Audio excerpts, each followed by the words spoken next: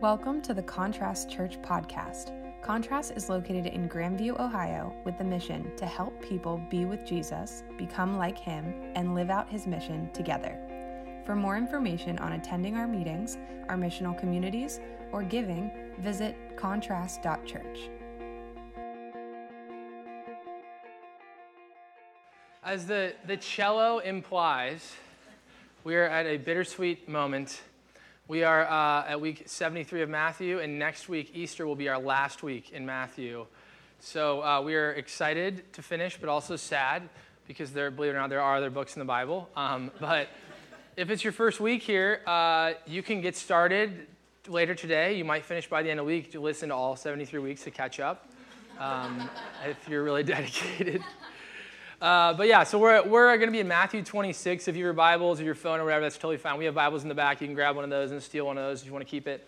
I'm going to be reading out of the NET version, but whatever you have is fine. We're going to be in Matthew 26, and today's going to be a little bit unique. Today, actually, on our calendar is Palm Sunday. So if you know what Palm Sunday is, if you don't, it's basically the big culminating moment of Jesus entering into the city of Jerusalem, which is his last week on earth in his public ministry until he's crucified. And then Easter, next Sunday, Jesus resurrects. Now, the reason why that matters and why it's important is because as we center in on Holy Week this week, which is what we call this whole week, every day and every scripture and every detail is meticulously rooted in the whole Old Testament, the first half of the Bible, and it's just insane to walk through. So us as a church, I grew up Easter guy. Come to church on Easter. Palm Sunday was like, okay, we'll do Hosanna, all that kind of stuff. But then I never really celebrated any other days of the week. I never really read it through any of them. And then as I was studying for Matthew a long time ago, I learned that of the four gospel stories of Jesus, there's four different people who write about Jesus. Over a quarter of all of the writing is just about this one week, this Holy Week that we call it, or Passion Week as some call it. So I thought, man, I really need to inundate myself in what's going on here. And I started to study even this week for this teaching and for this week, because we're going to have some other events we'll do. And then we also have an app that walks through the scripture each day. And I had an Inception moment. If you ever watched the movie Inception, where at some point in the movie, or several points, your mind is just blown and you get like goosebumps. And you're like, this is insane. And maybe you've only watched it one time, and I think you got to watch it at least 7 or 8 times to actually get what's going on. But it's kind of like that. There is so many things going on that's deeply and just steeped in the Jewish culture that a lot of times we don't understand. And so I'm going to try and unearth a little bit of that, and I'm going to set the stage for this week as we talk a little bit today about this passage and then about this whole week that we call Holy Week. So even though today is Palm Sunday, funny enough, our church actually celebrated Palm Sunday the first week of January. So we were a little off, because what we did was that whole week, which would be this week, today till Easter, we took and we spread out. And so we've been covering that week for the last 3 months, essentially. And so this has been just a great journey through that. So even though today is technically Palm Sunday on the calendar, the passage we're reading is actually on a Wednesday. So I know that's kind of confusing, but this will kind of show you a little bit of timeline here. So this is a really cool timeline. If you're one of the reference, this is on Bible Gateway, and it shows you the timeline of Holy Week right up here.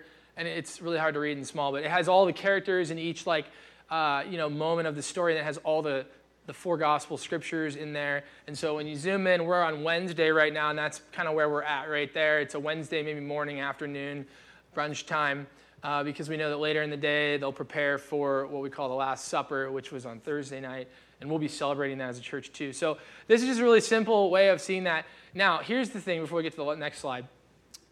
The most confusing thing in this entire Holy Week is the fact that we don't see days and count days the same as Jewish people did. So we count days, from 12 a.m. to 11:59. They would count days from sunset to sunset. Does that make sense? So 6:30 p.m. whatever till next 6:30. So when you do a Sabbath, if you're Jewish, you do it on Friday night at 6:30 till Saturday night at 6:30. So this whole week is incredibly confusing, because they're talking about Jewish days, but they don't always line up, right? One Jewish day might actually have 2 Gregorian calendar, I don't know what our time thing is called, but that day. So this is a really confusing clip art way that has been created, timeline of all of this. And if you see here, that's the whole week, right? And Nisan is like their month. So it'd almost be like, we have January, February. Nisan is one of the months, and then the days. But if you look, they zoom into Thursday and Friday. This is Jewish Nisan 14, but Thursday starts here, and Friday goes the whole way over to here, which is almost 2 Jewish days, depending on when you look at it. So it can be very confusing, and so I just want to set that out straight. I'm sorry if you're confused, but I was confused. My gosh, I had to look at so many graphs because I was like, what is happening? And so fortunately enough, we're not going to be this detailed right now. But what I am going to do is I'm going to give you a little bit of just an overview of this week because it's going to matter and it's going to give you that inception goosebump feeling eventually. So what we're going to do is we're going to just, for the sake of simplicity, okay, you can write stuff down and email me tomorrow. We're going to do the classic American thing, and we're going to use our own system that doesn't make any sense with the rest of the world. So we're going to just use our normal days. Okay, we're going to not worry about the Jewish days or calendar, and we're just going to do the classic days of the week. Okay, and I just want to kind of talk about what's going on throughout this week. Friday, Saturday, and then this would be Easter Sunday. Okay, so we're right here today. Okay, but in our passage, we're actually, we're like right here. Okay, so don't worry about those days. Hannah, you can take that down because it's probably just going to confuse everyone more. So as we get into this passage, all right, we're going to be in verses 1 through 19, basically. And I'm going to pull out my Bible because I'm going to add something here that I did in the first service. But we're going to read verses 1 through 2 in Matthew 26. If you're there, that'd be great. I don't think we'll have it on the screen, so try to follow along here. Matthew 26, when Jesus had finished saying all these things, he told his disciples, you know that after 2 days, the Passover is coming, and the Son of Man will be handed over to be crucified. All right, so pause there and then go to verse 17. So you're going to skip down a little bit to verse 17.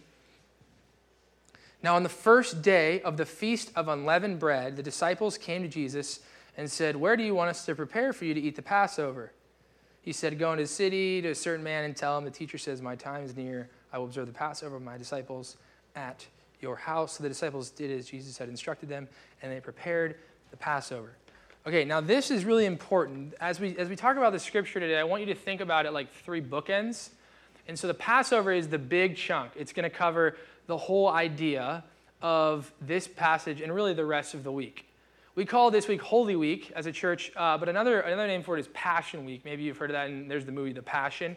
And passion, the Latin word is passio, and it means to endure suffering.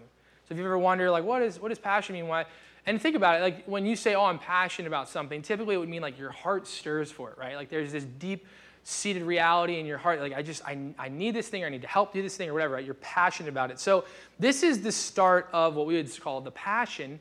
And as you can see in the scriptures, Jesus is sort of letting them know, hey, in 2 days during the Passover, I'm going to be handed over and killed. Now, what he's doing here is he's talking about this idea of the Passover, which I'm going to give you just a really quick history lesson on because you're gonna see the beauty of this. So the Passover, it was literally passing over. That's like what the word is referring to. And it's referring to when the Israelites, which are Jewish people at this time, are remembering when they were enslaved by Egypt. And they were enslaved by Egypt, and God brought them out of Egypt and had them wander around, and then they eventually found the Promised Land, where they are now, in the land of milk and honey, right? And when they were enslaved, God gives 10 plagues. If you're familiar with any of those, some weird, crazy gnats and frogs and famine and boils and all that stuff. But then the 10th plague is the most insane one, and it's the one that Pharaoh finally he breaks, right? Because he goes back and forth, right, the whole time.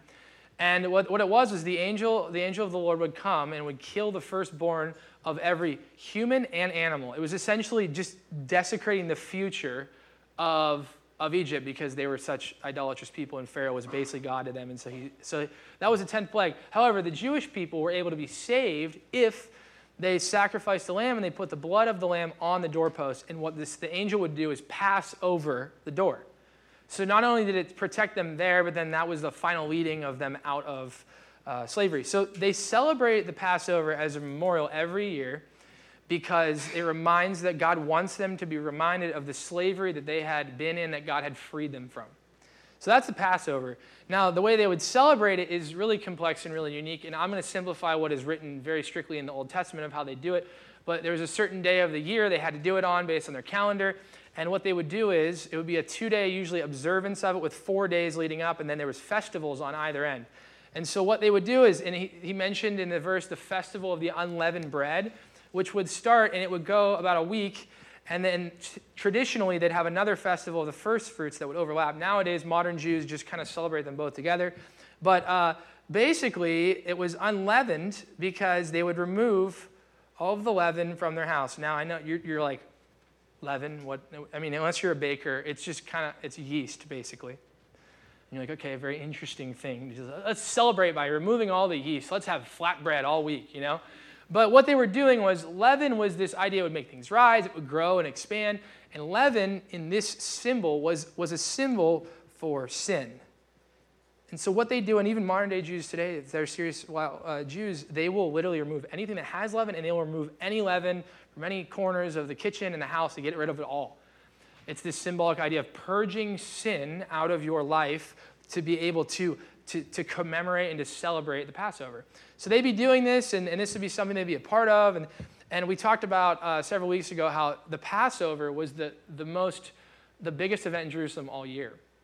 So Grandview's about 40,000 people. Jerusalem was around that size. Imagine 5 times the amount of people being here for an entire week in only this area. Good luck driving around. Good luck going to a restaurant. Good luck going to a hotel, right? Like, you just can't do it. So Jerusalem was super inflated because everyone would come back and celebrate. And it was a feast, so it was a time of celebration. They weren't allowed to work. It was an exciting time. But what's wild about this, and that we have to remember, is that during this, Rome controls essentially Jerusalem.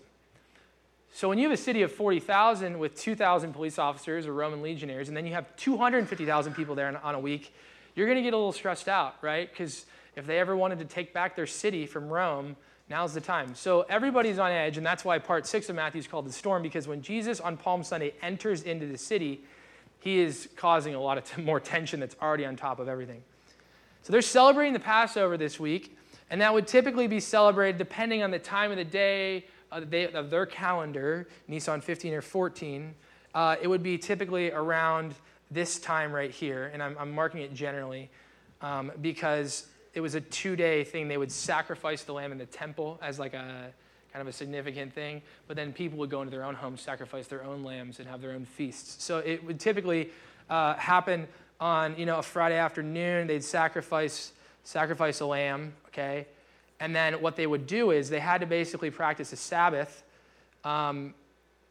because of that. And then when the sun went down, which was another day for them, another Jewish day, they would then eat the feast. Let's just call it the Lamb's Feast, or what we call the Passover meal, okay? So they would do that, all right? And what happened was, and this is just a little side note, is they had to have a Sabbath after that, but then they always have the weekly Sabbath. They would practice every week. So essentially, they had to take 2 days of Sabbath in a row. And that's why whenever Jesus is dying and they put him in the tomb, it's a big deal because they needed to get him in the tomb before the Sabbath hit, because it was going to be a 2-day Sabbath. And that's why the women don't run to the tomb until Sunday morning, which we would say in the Jewish calendar would be 3 days because they had Sabbath. They weren't allowed. So that kind of maybe gives you, that makes more sense now. But as we get to this, you're like, this is really detailed, Trey. This is a lot going on, okay? We have to know that there's a lot else going on in this whole passage in the Passover for these Jewish leaders, the Jewish people. And the main thing that would start this week, which is really cool, you can watch like a video or study this with the Jewish culture, but is they had to select their lamb. So they had to go out and they had to pick an unblemished lamb. Okay, now I haven't studied enough time to study like what would require as a blemish, but I mean if it was sick or anything like that, definitely couldn't be picked. And then when they picked one, they would basically have around 4 days to analyze and to inspect the lamb for any other blemishes. So, right away you'd pick a good one, but then maybe a day or two later you notice something's wrong with it or whatever. You had to go back and get another one. So you inspected for blemishes, okay? And then, on around here, they'd have the sacrifice ceremony. They'd go home, they'd sacrifice their own, and then they'd celebrate typically the Passover meal on the next Jewish day, Friday night. So that is Passover. Okay, that's like the most general idea of what's going on.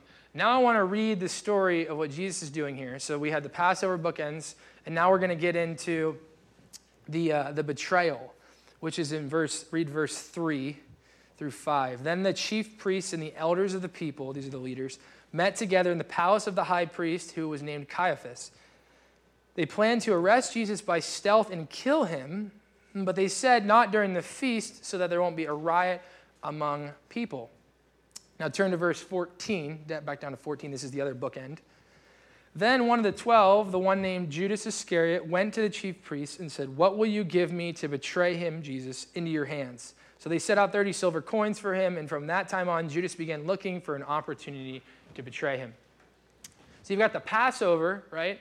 And then you have this betrayal with the chief priests and leaders, and they're meeting at the high priest. The high priest, like the CEO of the highest priests of the gathering. So he's got a big week. He's going to do the sacrifice stuff. And the high priest was also politically charged by Rome. It used to be you had a lineage of who would be high priest, but then Rome took over and they're like, nah, we're not going to do that. We're going to pick the guy. And so for 100 years in this span, there was 28 high priests, which if you're wondering is not a very good, it's supposed to be a lifelong thing. So if you're wondering, they got rid of him pretty quickly. Caiaphas actually had 18 years. So he was by far one of the most probably sleazy, snaky guys because he survived Rome and the Jewish culture for 18 years. But they go into his courtyard and they're like talking and they're trying to figure this out. And if you notice, they say, we got to do it by stealth because of the feast. Okay, so there's tons of people here. They don't want to create a ruckus, but they also know we need to kill him because if we wait too long, the other feast will happen, and then we can't do it then, and he'll probably leave by then. He'll probably leave at the end of Passover, and he'll be gone, and then we'll miss our window to kill him. And this is why there's that sense of urgency. This is why they get him at night. This is why Judas, they need his help, right? You ever wonder, why did they need Judas's help? Because he knew his whereabouts, and they just would inform exactly where they could go and do it, where they made sure no one else was around to cause this big stink. So that's what's going on here. Okay, and this is what will bring us to the main meat and the focus of our passage today, which is starts in verse 6. And this is called the anointing. Now, when Jesus was in Bethany, which is a town right outside near the Mount of Olives that he would see in that area each night, at the house of Simon the leper, a woman came to him with an alabaster jar of expensive perfumed oil, and she poured it out on his head as he was at the table. Now, there's several Gospels write about this story, so we have a lot of different information we can pull together. And most would argue that this is Mary, the brother of Lazarus. Lazarus was one who, before coming to Jerusalem, Jesus resurrected. So his, grand opus miracle before he came into Jerusalem. So they're very close. However, it's pretty important that Matthew doesn't include her name. One commentator put, seems that what she did and its significance in the setting is more important than her personal identity. So for the sake of that, I will not really refer to her much as Mary because I think the anonymity is the important actually part of it. But regardless, let's just get to the oil here because this is kind of interesting, right? I mean, I don't know about you, but maybe you wear expensive perfume, right? But you're not going to find this jar at Sephora, okay? It's a unique jar, and according to Mark's account, it's very expensive. This is a good modern-day version of it. I love how it's called Abba, which means Father. Anointing prayer oil. It is spikenard. That's another name for it, which is not a very good name. But nard or spikenard was typically an Indian fragrance, very expensive, used for wealthy people to smell good, used for burials and things like that. But Mark gives us a money amount. He says it's worth about 300 denarii, which was essentially a year's wage. If you were like a common person, you made a denarii a day. So 300 denarii. Today, let's just simplify it. If you make $50K, it's a $50,000 bottle of oil. If you only make $20K, it's still a $20,000 bottle of oil, right? It is your whole year that you have worked for. It is that, right? So I don't know if she paid in full or what she put down to get that, but she did. And it's incredibly expensive. Now, what's unique about this oil is nowadays, if we want to wear good-smelling perfume or cologne or whatever, I mean, you can buy a bottle of Axe for $4. So I'm not saying that people won't be like, oh, it's Axe, but if you want to buy you can buy super expensive perfume, but we can smell good for pretty cheap, right? Old Spice is not that expensive. This time, though, you really couldn't. It was a high-end thing. And some women would even wear a little jar around their neck with a little bit of an open top with that in it, and they would smell good. So think about a status symbol. You'd walk into a room and people would smell that. They knew, a rich person's around. That's literally how it worked. It'd be like, if you drive a G-Wagon, you come into a parking lot. You're like, well, they didn't find that on the street. There's not even if you get a good deal on a G-Wagon, like it's not a great deal compared to every other car, right? So it's kind of like that. You can assume things of people who have this oil. So anytime people would smell it, it would basically bring up either the idea of burial and death and all that, or money, wealthy people. And so what does she do? She takes this oil and she opens it in this room, this guy's house, who probably was a leper, is probably not currently a leper. It's probably healed by Jesus because you would not host people if you were a leper. But they're at this guy's house, eating, reclining at the table. She comes in, she breaks this seal, or sometimes you even had to like actually shatter the top because it was ceramic. And they smell this fragrance, right? Now, what's unique about it, and I mentioned this, is this type of specific nard or fragrance was used for more so for burial. In the Jewish culture, when you died and they'd bury you, they didn't have embalming. The Egyptians sort of did a long time ago, but they would more so just wrap your body like with cloth and then sprinkle some and then wrap it and then sprinkle it so that you just smell good through the process of everything. And so that's what it reminded you of, but it was a very like reverent, honoring thing. Or like I said, or you were wealthy. But for her to do this in this room at this time would be very confusing. Okay? Now, I know you're like probably having a hard time putting yourself there. So the best way to describe it would be, let's say that I invite you over to my house, and we're just kicking back, we're just cooking out, I'm having some burgers, nothing fancy, maybe some waffle fries instead of crinkle cut, but just some normal dinner, right? Some Kool-Aid maybe. And then all of a sudden, I invited someone else who came, and you don't really know them, and they come in and they say, hey, you know what? I just brought a $50,000 bottle of wine. Let's open it. Why not? And you're like, what? Or if you're not a wine drinker, you don't drink it all or whatever. I just brought A2 Wagyu steaks imported from Japan. These cows have had a better adolescence than you did, you know? And we're going to eat them, put them on the grill. And I'll be like, I'm just not even going to touch it, right? But you're like, why in the world would you bring something like that? Just read the room, bro. Like, we're just eating burgers here. But also, you're a little bit like, wow, that's pretty cool. Like, I might want to try that. But you're also like, can I take my glass and sell it and then do something with the money? I mean, it's a $5,000 glass of wine. I'd rather have the $5,000. I could do a lot with that. And you know, so do you see how like you immediately are like confused? This guy's kind of like, I would question his financial purchases. You know, he's like, oh, it's a business write-off, you know, or whatever. But it would be like, I don't know if I try. You don't make good decisions. Like I would be like, I would judge you. Or we could rent our whole church, you know, for the year with that, right? Why are you wasting that on our cookout? Okay, so that's kind of the tension that is in this moment. And so, I mean, they're eating this on like a Wednesday morning lunch, sometime around there, maybe even like later in the day. And they're just sitting around this guy's house eating, and she comes in and does this, okay? And we see from the story that it's a very emotionally charged and beautiful moment. I mean, she is anointing his head, which was actually common with wealthier people. They would anoint you, like, so you smells good and all that in the room, but it was typically like not super expensive spikenard. You know, think like canola oil, not truffle oil, you know? Like you're not, oh, I'm just gonna fry up some veggies. Let me just dump like pounds of truffle oil in the pan. No, you're using like the cheap stuff, right? So it was really weird that she did this with this expensive oil, but she goes and she does this, and then she starts, in the other accounts, it says that she starts crying and using her hair and like anointing and wiping his feet. I mean, it's just like this insane, emotional, intimate act that this woman is partaking in. And once again, you're sitting at the table and you're like, I'm just here to eat the waffle fries, you know, like what is going on? And you start to ask questions, and that's where we get to verse 8 or 9. This is where it happens. It says, when the disciples saw this, they became indignant or like very angry. They said, why this waste? It could have been sold at a high price and the money given to the poor, which, you know what, they're not wrong. In fact, a couple of days ago, Jesus was like, you know, talking about the poor, and that's how you love me, is you love the marginalized of our community. And so they're like not wrong. You know, I mean, that's a pretty valid point. So they're kind of angry and they're confused. Okay, but if I was to redo this situation that we had at my cookout at my house, let's shift a little bit. Maybe it'll help you get what's actually going on here. Let's say that for whatever reason you're like a fighter pilot, you're in the military, you're in the Air Force, and you have a really dangerous mission tomorrow, and you know that there's like a 90% chance you're not going to come back. There's like 4 of you going to do the secret mission. You can't talk about it. No one really knows. Maybe your wife or your husband or whatever, and you go to do it, and you're going to go do it. But I'm like, hey, you want to come over for burgers today? And for whatever reason, you really like me. So you're like, you know what? Let's do it. Let's go over to Trey's house. I might die tomorrow, but I'll hang out with my wife and kids tonight, or our spouse or whatever. I'm going to do it. So you come over to my cookout, and you don't tell me. I don't really know this.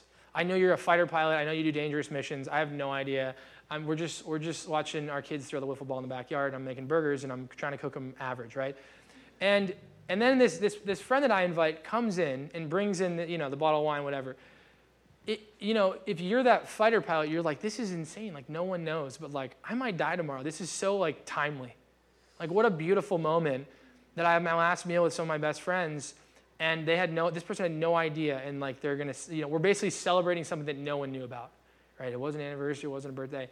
That's what's going on here. Jesus is essentially aware, and he alludes to, I'm going to be handed over in 2 days of the Passover, and the disciples hear this, but they don't really believe it.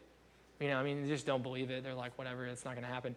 But this woman is so timely in what she's doing with this oil, and I would argue that she doesn't really know. Like, she doesn't really know that she's anointing him for burial. She's just, I love Jesus so much. What is how can I worship him with everything I have? And that's what she's doing with this oil. But the deeper beauty of this is that Jesus knows what's happening, and he knows where he's going to go in 2 days, and he knows that the mission is he's not going to come out. And he also knows that everyone around him seems to deny it or not really like think through it critically. So he's very alone. He's very alone. Basically, from this moment on, he's alone until he dies. Some disciples sort of hide and watch, but he's alone. This is his last day basically with his friends. And so there's this, you can see this like the beauty of this moment, even though she really has no idea what's going on. And he gives it away. He says in verse 10, when Jesus learned of, their indignancy, they're like, giving mean looks, scoffing, probably talking, whatever. He says to them, why are you bothering this woman? She has done a good service for me. The Greek word is kalos, which I think this is the most accurate meaning of the actual word, but the spirit behind it, other translations will say a beautiful thing, a noble thing, a good deed. And one translation, which I love, says lovely. She has done a lovely thing for me, which is so wild to see the word waste and lovely in the same basically sentence. They said, what a waste, and he said, what is lovely? How often do we deem things a waste that Jesus deems lovely? And I can't imagine how beautiful and comforting this is for him, which is why he's willing to let this happen, right? He doesn't say, no, don't waste that on me. There's lots of poor people to feed. And in this moment, he knows what is going to occur. And he says this in verse 11, for you will always have the poor with you, but you will not always have me. We know Jesus has a heart for the poor, okay? In this moment, he's not just throwing away his teaching. In this moment, he's pointing to something much deeper. And he says, when she poured this oil on my body, she did it to prepare me for burial. And like I said, Jesus has let them know that he is going to be crucified. And what's happening here that we don't really understand very deeply in the Jewish culture is it was a really big deal that you'd be buried. It was a very big deal. As a Jew, even if you were poor and had no money, they literally had funds set aside so that you could pay for people to get properly buried. Now, it wouldn't be like, you wouldn't have a private tomb, but you'd be in a plot. They would not let people not be buried. It was a very spiritual part of their beliefs. And so when you were crucified, though, you odds are you weren't going to be given over to be buried because it was an execution. Now, even criminals that were Jewish would still get buried. They were like, it doesn't matter. But a crucifixion was done by the Romans. It was their law. And so they were in charge of the execution. They were also had the ability to decide what they did with the body. And so when you get crucified, typically what would happen is they'd either leave you up on the cross and birds and things would eat you, or they'd take you off and just set you there, and then weather and birds and animals and stuff would just eat your body. Right? And people weren't allowed to steal it. Like if they took it, it was a really big deal. And so that's what, when he says, I'll be crucified, that is the reality of what will happen. Now, if you know the story, that doesn't really happen. There's this Joseph who walks by, and he's a wealthy guy, and they figure out the tomb and all that. But in the moment, though, she is anointing him. She is giving him the proper burial that he deserves before it even happens. And no one even really knows. Which is why this moment is so beautiful in what's going on. Because the story of Jesus is that he is perfectly matching the Passover reality as the final lamb in Passover. So Jesus, we zoom out on Holy Week here. Jesus is the unblemished lamb that is selected by Jerusalem. He enters into Jerusalem, and he knows, he is it, right? He is the sacrifice that will be given on the lamb. And then they have 3 to 4 days of arguments and debates and people questioning his validity. Does this guy really know what he's talking about? And we know throughout the story that Jesus is without blemish, right? He's not sinned. He is perfect. And he has given us not only the ability to see the prototypical view of humanity, but also through it push us to this week and this sacrifice. And when they goes through all of this, on Monday, which is the day they would purge all the leaven or all the sin, Jesus goes directly into the temple, and he flips over the tables, and what is he doing? He's purging sin and greed out of his Father's house, which is the temple, right? And so he removes, all the leaven, if you will, for the week coming. And then on Wednesday, right, which is where they start getting into preparation time, right? They start getting ready for the dinner and preparing that, and they finally confirm the lamb is good, right? We get into this moment where Jesus is anointed. And I think I spelled that wrong. I don't know. You know how to spell it. It's hard enough to write straight. He's anointed. And then what happens is we know that he dies on Friday around 3 p.m., which would be the time that the sacrifice of the lamb would occur. And then at around 6 or 7 p.m., because that was the next day, they would eat the Passover meal. So Jesus dies. Okay, he is the unblemished lamb. And then and this is just a little caveat, everything that's going on here, like the mess, the storming troops, the trials, all that kind of stuff, that's all happening at night because these religious leaders are like, we got a big day, like we got to get this done. Like we got to move this forward, which is why they're in such a hurry. That's why they do it so quickly. That's why they do it at night. Because where are they when Jesus dies and then he's placed in the tomb before the Sabbath hits? Where are they? I mean, they're eating the Passover meal. So what's ironic about this is Jesus dying and hanging on a cross, and everyone else is celebrating the very thing that he will fulfill alone.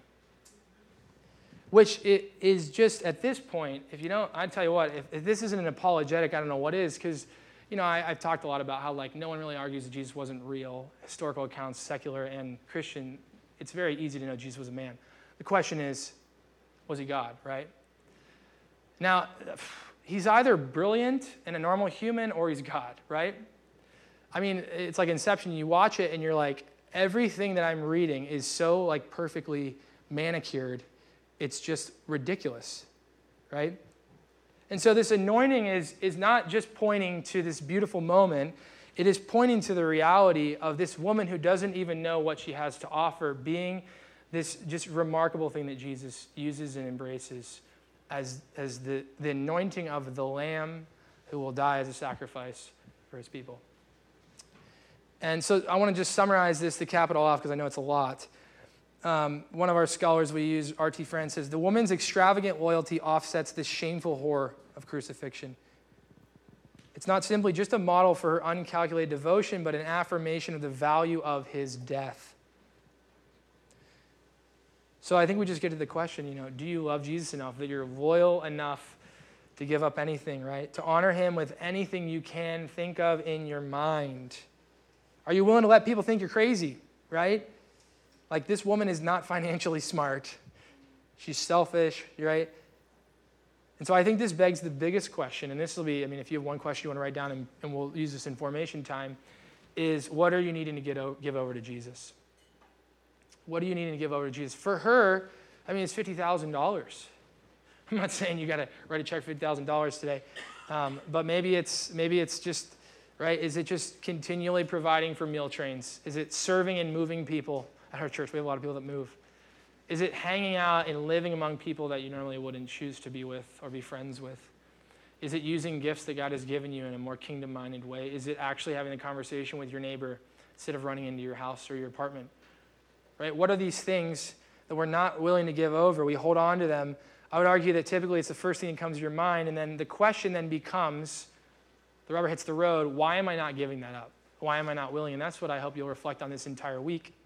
Why am I not willing to give that up? Charles Spurgeon, what a great guy, says, is anything actually wasted that is all for Jesus?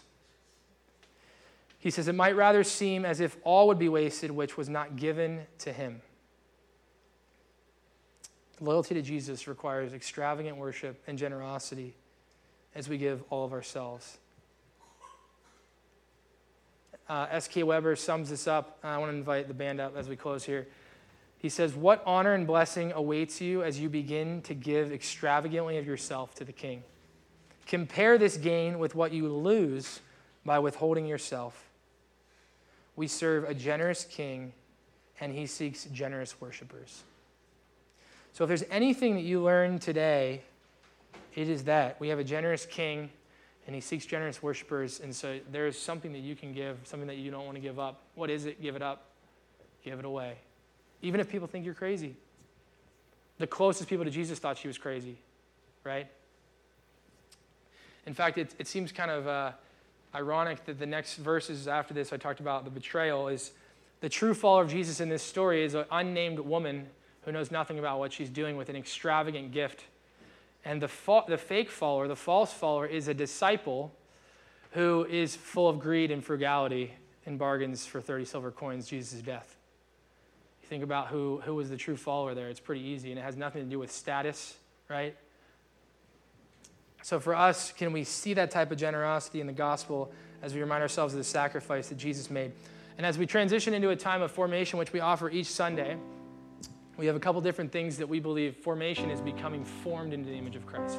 You believe in Jesus with your heart, but through our actions and our mind, we become more formed to the image of Christ with the Holy Spirit. And so these are ways we do this as a community today, so that you're not just a consumer.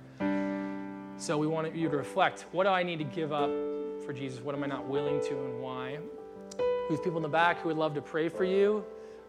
You can also just sit and pray, but we have people in the back specifically who want to pray for you. Maybe they'll put it on our prayer wall in our prayer room and pray for you or your friend this week. We also believe giving is an act of not just obedience, but worship and faith. And then lastly, the bread and cup, which is something we offer each Sunday. Thursday, we will actually partake in the whole experience. But today is 1/3 of that experience, and is the bread and cup. And as we close, as a reminder, Jesus essentially ate this dinner a day early. It says, he said in verse 18, 19, I want to prepare the Passover. Where should we prepare the Passover meal?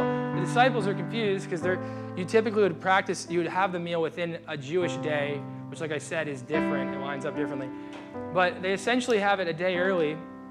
And guess what? They get there, and they have this whole thing prepared, and then they're like, where's the main course? Where's the lamb? Right? And Jesus, what does he say? He says, this is my body, this is my blood. I'm the lamb. Take it and eat it.